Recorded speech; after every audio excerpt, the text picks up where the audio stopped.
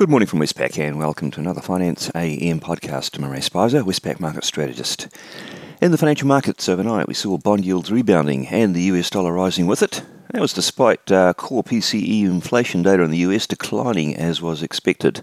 Markets are really looking ahead to tonight's Fed Chair Powell's commentary over a fireside chat. In the currency markets, the US dollar index is up 0.7% on the day, so a decent rebound. All of the majors did fall against the US dollar. The Aussie didn't do too badly though. It round trip from 66.40 down to 65.71 and did get back up to 66.35.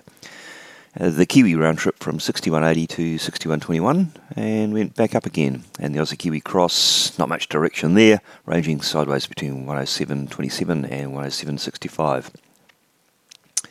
In the commodity markets, no big movements. Brent crude oil, little change. Copper up 1.1%, iron ore up 0.5% to $132, and gold down 0.3%.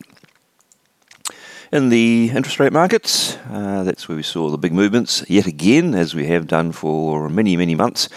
The US 2-year Treasury yield bounced off a 5-month low of 4.61 up to 4.71%. And the 10-year yield, it bounced off 4.25 up to 4.35.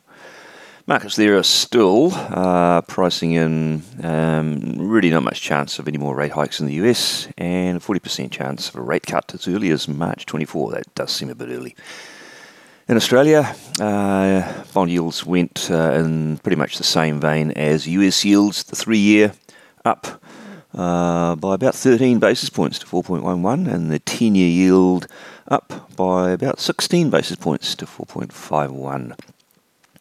Markets pricing in no change at the 5th of December RBA meeting, but they're putting a 35% chance of a rate hike in February.